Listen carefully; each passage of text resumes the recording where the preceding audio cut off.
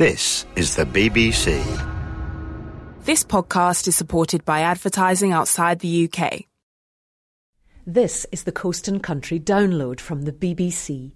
You can find the terms and conditions on our website at www.bbc.co.uk/Radio 4. Today you can hear Open Country with me, Helen Mark. It's a damp, drizzly morning. It's not yet fully light, and yet there are people lining the streets of Lerwick, the capital of Shetland. They are about to experience the annual community event that is known as Up Helly Aa. This is a Viking fire festival. I can just hear in the air the distant sound of bagpipes and the occasional hurrah roar. And any moment, the hordes of geysers, as they're known, will be marching along the streets of Lerwick for the beginning of this year's Up Helly Aa. And we are here to take part in these celebrations for this week's Open Country. Celebrations which connect and cherish the Norse traditions of Shetland.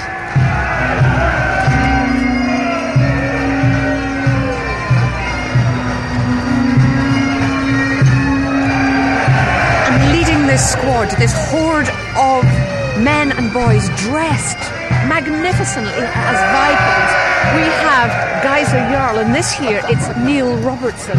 He is leading this march along the streets of Lerwick, and just looking at his costume, he has the great raven wings on his helmet, the green cloak with a gold lining. He's got his shield and battle axe, and his legs are strapped with sort of leather wrappings. And look, they come past you, and it's just, they've got the chainmail on.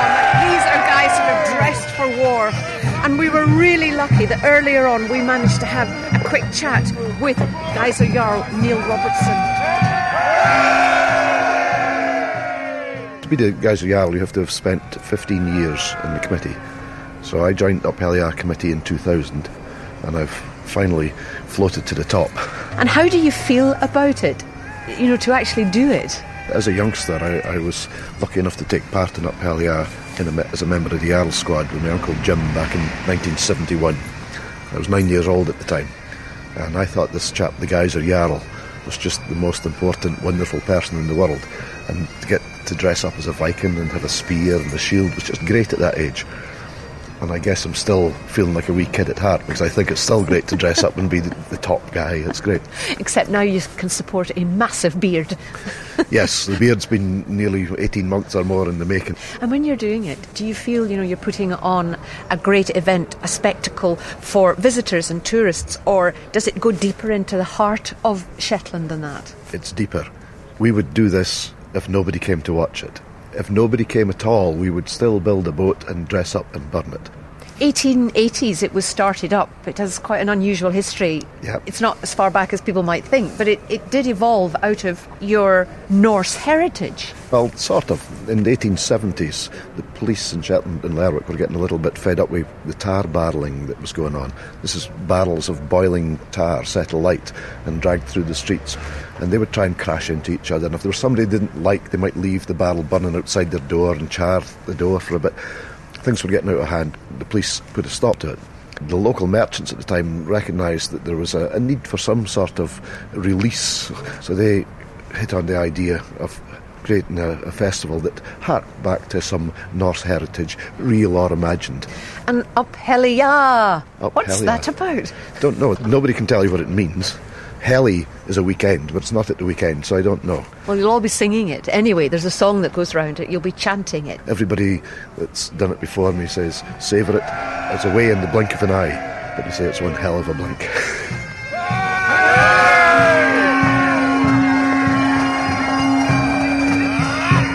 So you've come out to be part of the early morning crowd. Yes. So what are your thoughts as you see the horde approaching? Well, I'm just very excited. I have family in the squad this year, so... Grown-up men or the wee lads at the front? Grown-up men. My stepdad, he actually designed all the weaponry. When you see them coming up the road, that first glimpse, you know, what does it feel like? Emotional for me. Yeah, very, very emotional every year. Why? It's part of my culture. It's something I grew up with. We're very proud of them. It's an exciting day. It's better than Christmas. Hi. Are you visiting the island? Yeah. Yeah, especially to see Up Helly Aa? Yes. Well, it was on the top 100 things to do before you kick the bucket, so thought I'd tick it off my list. So. During the day, the Jarl squad march all round the town, stopping at key places as they go through Lerwick. Their uniforms are just absolutely fantastic, the amount of work and detail that are in them. Imagine this really thick padded jerkin which goes down to just above the knee, and then their legs are strapped with deerskin or something, and the helmets, aha, here they come. They're looking a little bit bedraggled. So they go right into the museum, and there are hundreds of people here. Outside the museum, inside, up the stairwells, they've come to have a look at the Jarl squad. And then once they're inside, they perform songs, and there's great merriment and a chance to warm up. The Viking centuries of America has come. They light the torches from the marches and the rolling drum. They wake the mighty memories of heroes that have come. The waves are rolling on. They stand in the middle as a big group, and their axes are held high and they're singing away, and then all the public round about them, and they all seem to know the words of the song. There's a great atmosphere. People are so proud just to be round the Jarl squad for that moment, just to be part of Up Helly Aa in that way.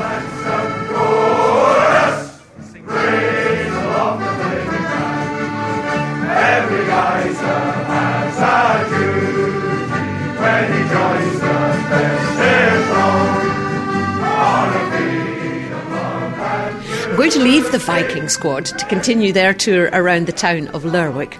I'll be back to catch up with them later on, though, for the start of the torchlit procession this evening. But in the meantime, I'm going to go and find out a little bit more about these islands.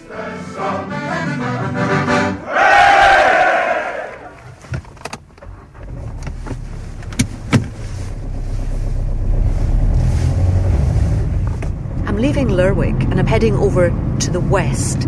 And what's interesting about the geographical formation of Shetland is that what you have really is this elongated island archipelago.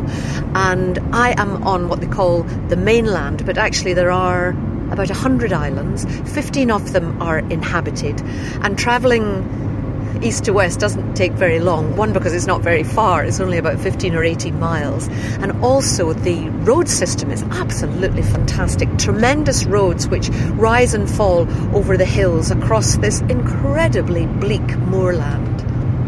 We're in the most northerly part of the United Kingdom, and so far away from mainland Scotland that actually we're closer to Norway than we are to the capital of Scotland, down in Edinburgh.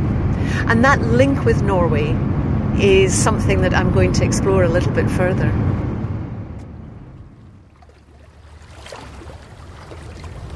So I've come to Scalloway. I've come down into the harbour area. There are various boats out in the water. They're involved in the seafood industry. There's a large cruise liner in, but not for tourists. These are one of the many boats that house the construction workers that come to work on Shetland. And we've arranged to meet Bill Moore at a very special place down here in the harbour. This is a sort of about a 5-foot high stone-built column which commemorates, I think, Bill, is that the right way to say it? Commemorates, yes. A very special part of the links between Shetland and Norway, and it's known as the Shetland Bus. We're talking about World War II here, and, well, tell me, what was it? Well, the Shetland Bus, in essence, was a transport mechanism to supply Norway's resistance with the munitions and explosives and radio operators and agents which we needed to build up the resistance in Norway after it was occupied. But here we are on the west side of Shetland, and, you know, Norway's far off to the east. So why was it here that they ran this incredible operation from? A very good question. Yeah, well, it started off at Lunna, which is in the northeast of Shetland, closest point to Norway, and made good sense. Very isolated place, ideal for a top-secret operation. But they realised after the first winter that the boats were coming back almost smashed to pieces because of weather, the Luftwaffe, and they didn't have repair facilities. And so they asked my father, who had the marine engineering works here, if they could come here.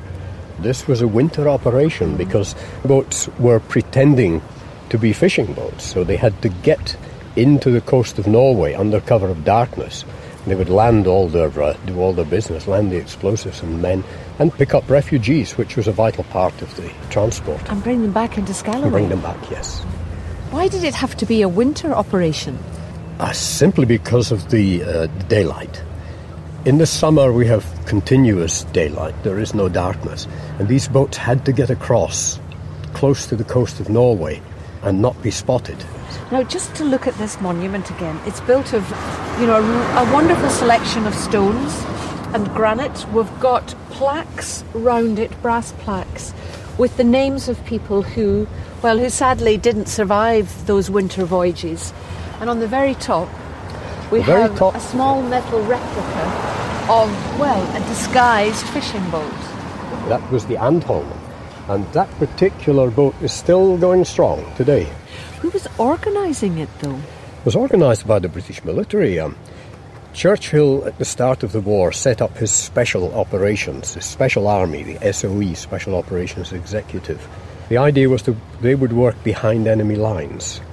But it was the Norwegians who were on those boats, who set out from here as we look across the waterbill, out of, the relative shelter of this harbour, into the open sea. In the depths of winter. Into the open sea, yes, in the depths of winter. And some of the trips were to Arctic Norway. It meant 5 days and 5 nights on the sea in darkness. And your father's workshop, Bill, was along the quay here. Can we walk that way towards it? Yes, sure, yeah.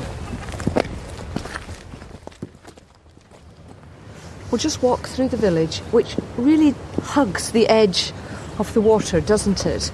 There's a lot of focus on what happens in the harbour in Scalloway. It's a very good sheltered harbour, a prime spot for settlement, I should think, when the Vikings came.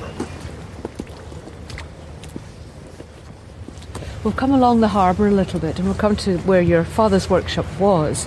It's still used in marine engineering and maintenance work. It still has that purpose, but your father long since gone. And he died in 1999. He was just short of 100. And did he talk about his work restoring those boats to head off to Norway? Yes, all the time. I mean, the Shetland Bus was very much a part of our lives. Although I have no recollections of it. I was only born in 1942. But no, there were so many contacts made, so many friends. So yes, strong ties.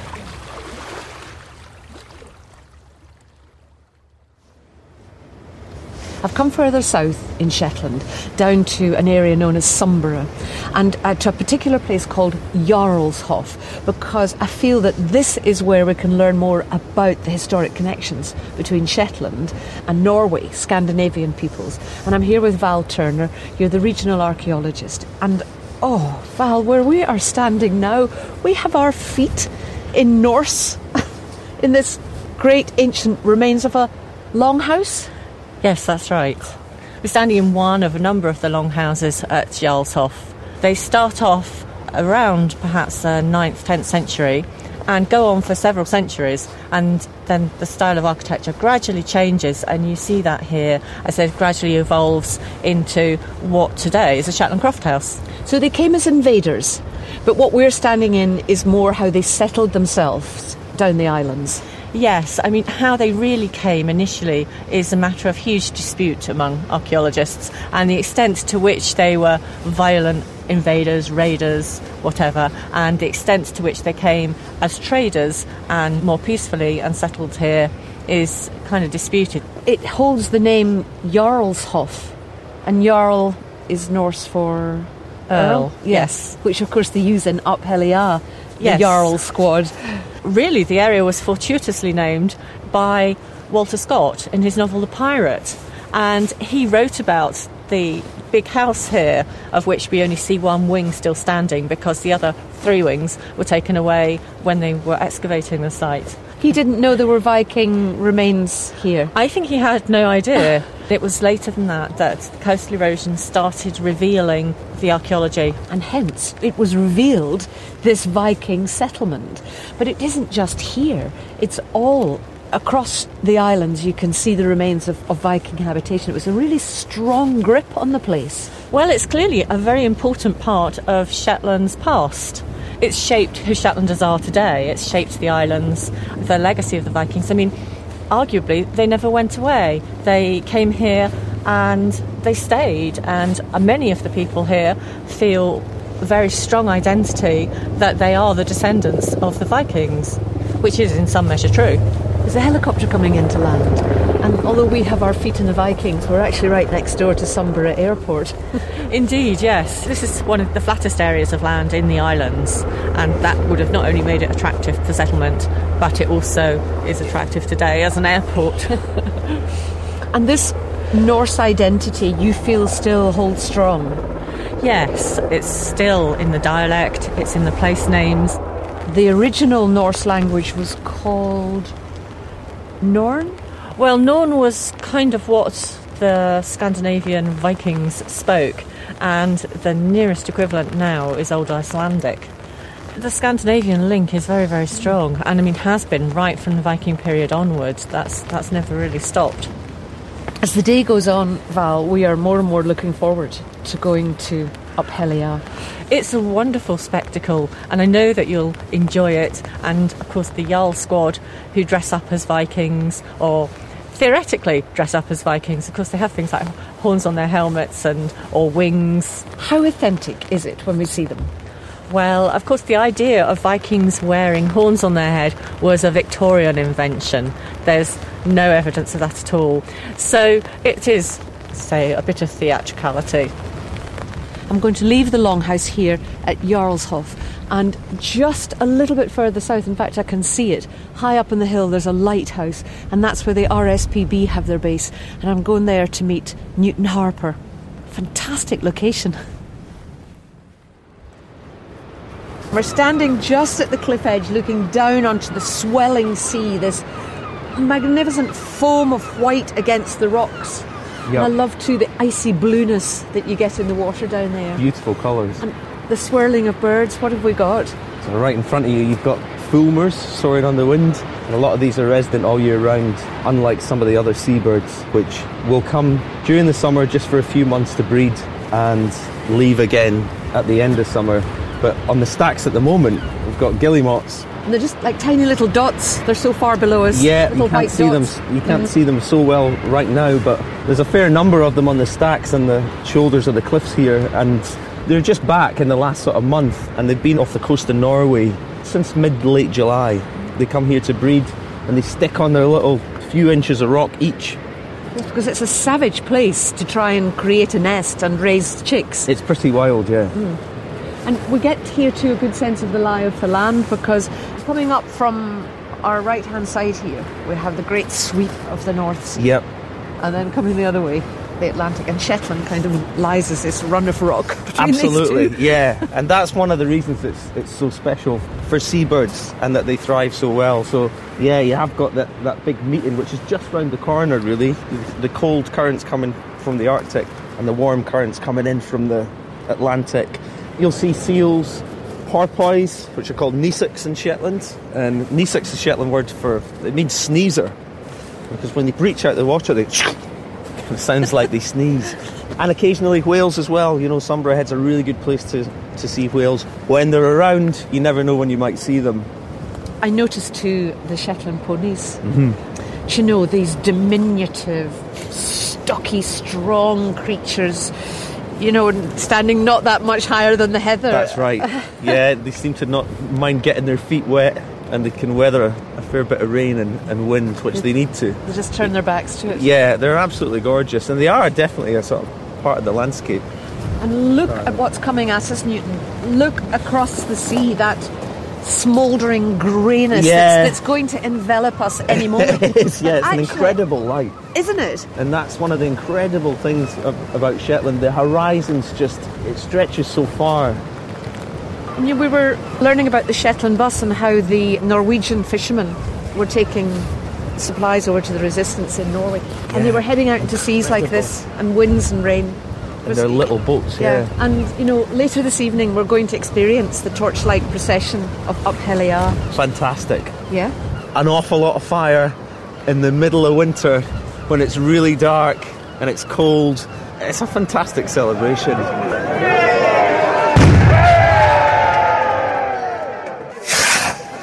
The signal that blasts out across the town announces the beginning of Up Helly Aa, and with that all the geysers step forward and their torches are lit and the whole darkness of night is dispersed.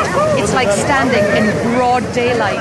You can see all the geysers, all the different outfits that they have, the costumes.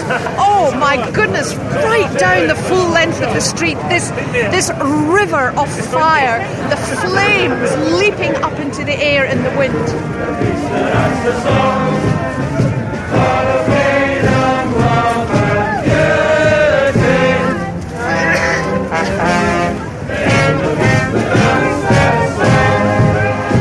So the galley ship has just gone past us, and on board we still have Geyser Jarl and some members of his Jarl squad, and then behind him this continuing line of torches. And what they'll do is they'll go into the community park, and this marks the beginning of the end for this beautiful replica longboat. Are you visiting specially for this? Yes, especially for Up Helly Aa. From how far away? From London. Oh my goodness, that's quite a journey. Train to Edinburgh, bus to Aberdeen, boat to Shetland. So you really feel the length of the country.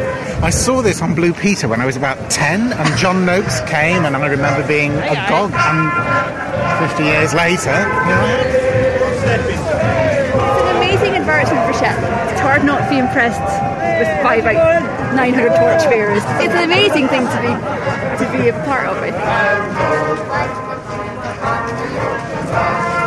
Play battle songs of thunder on the glass. There are water red thunder ringing from the past. Where did you learn the words to the song? I learned them at South Primary School. At school, primary school, they start learning the words. To be. And what do you think of seeing the parade tonight? The parade's absolutely brilliant this year.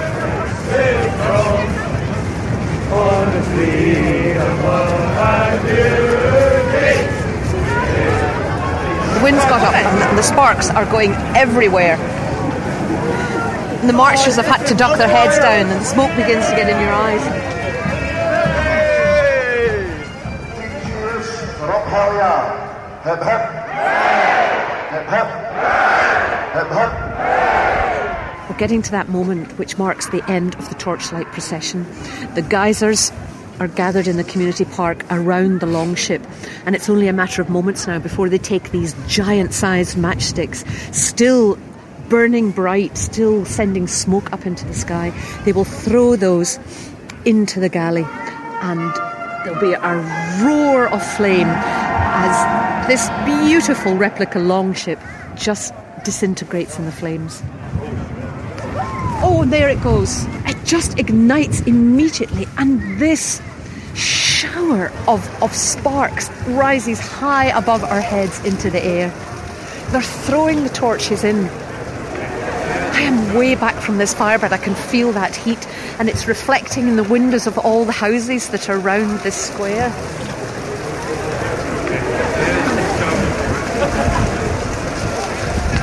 I'm just now watching the Jarl squad, this group of men who are dressed in these magnificent Viking outfits, with their shields still glinting in the dying embers of the burning longboat.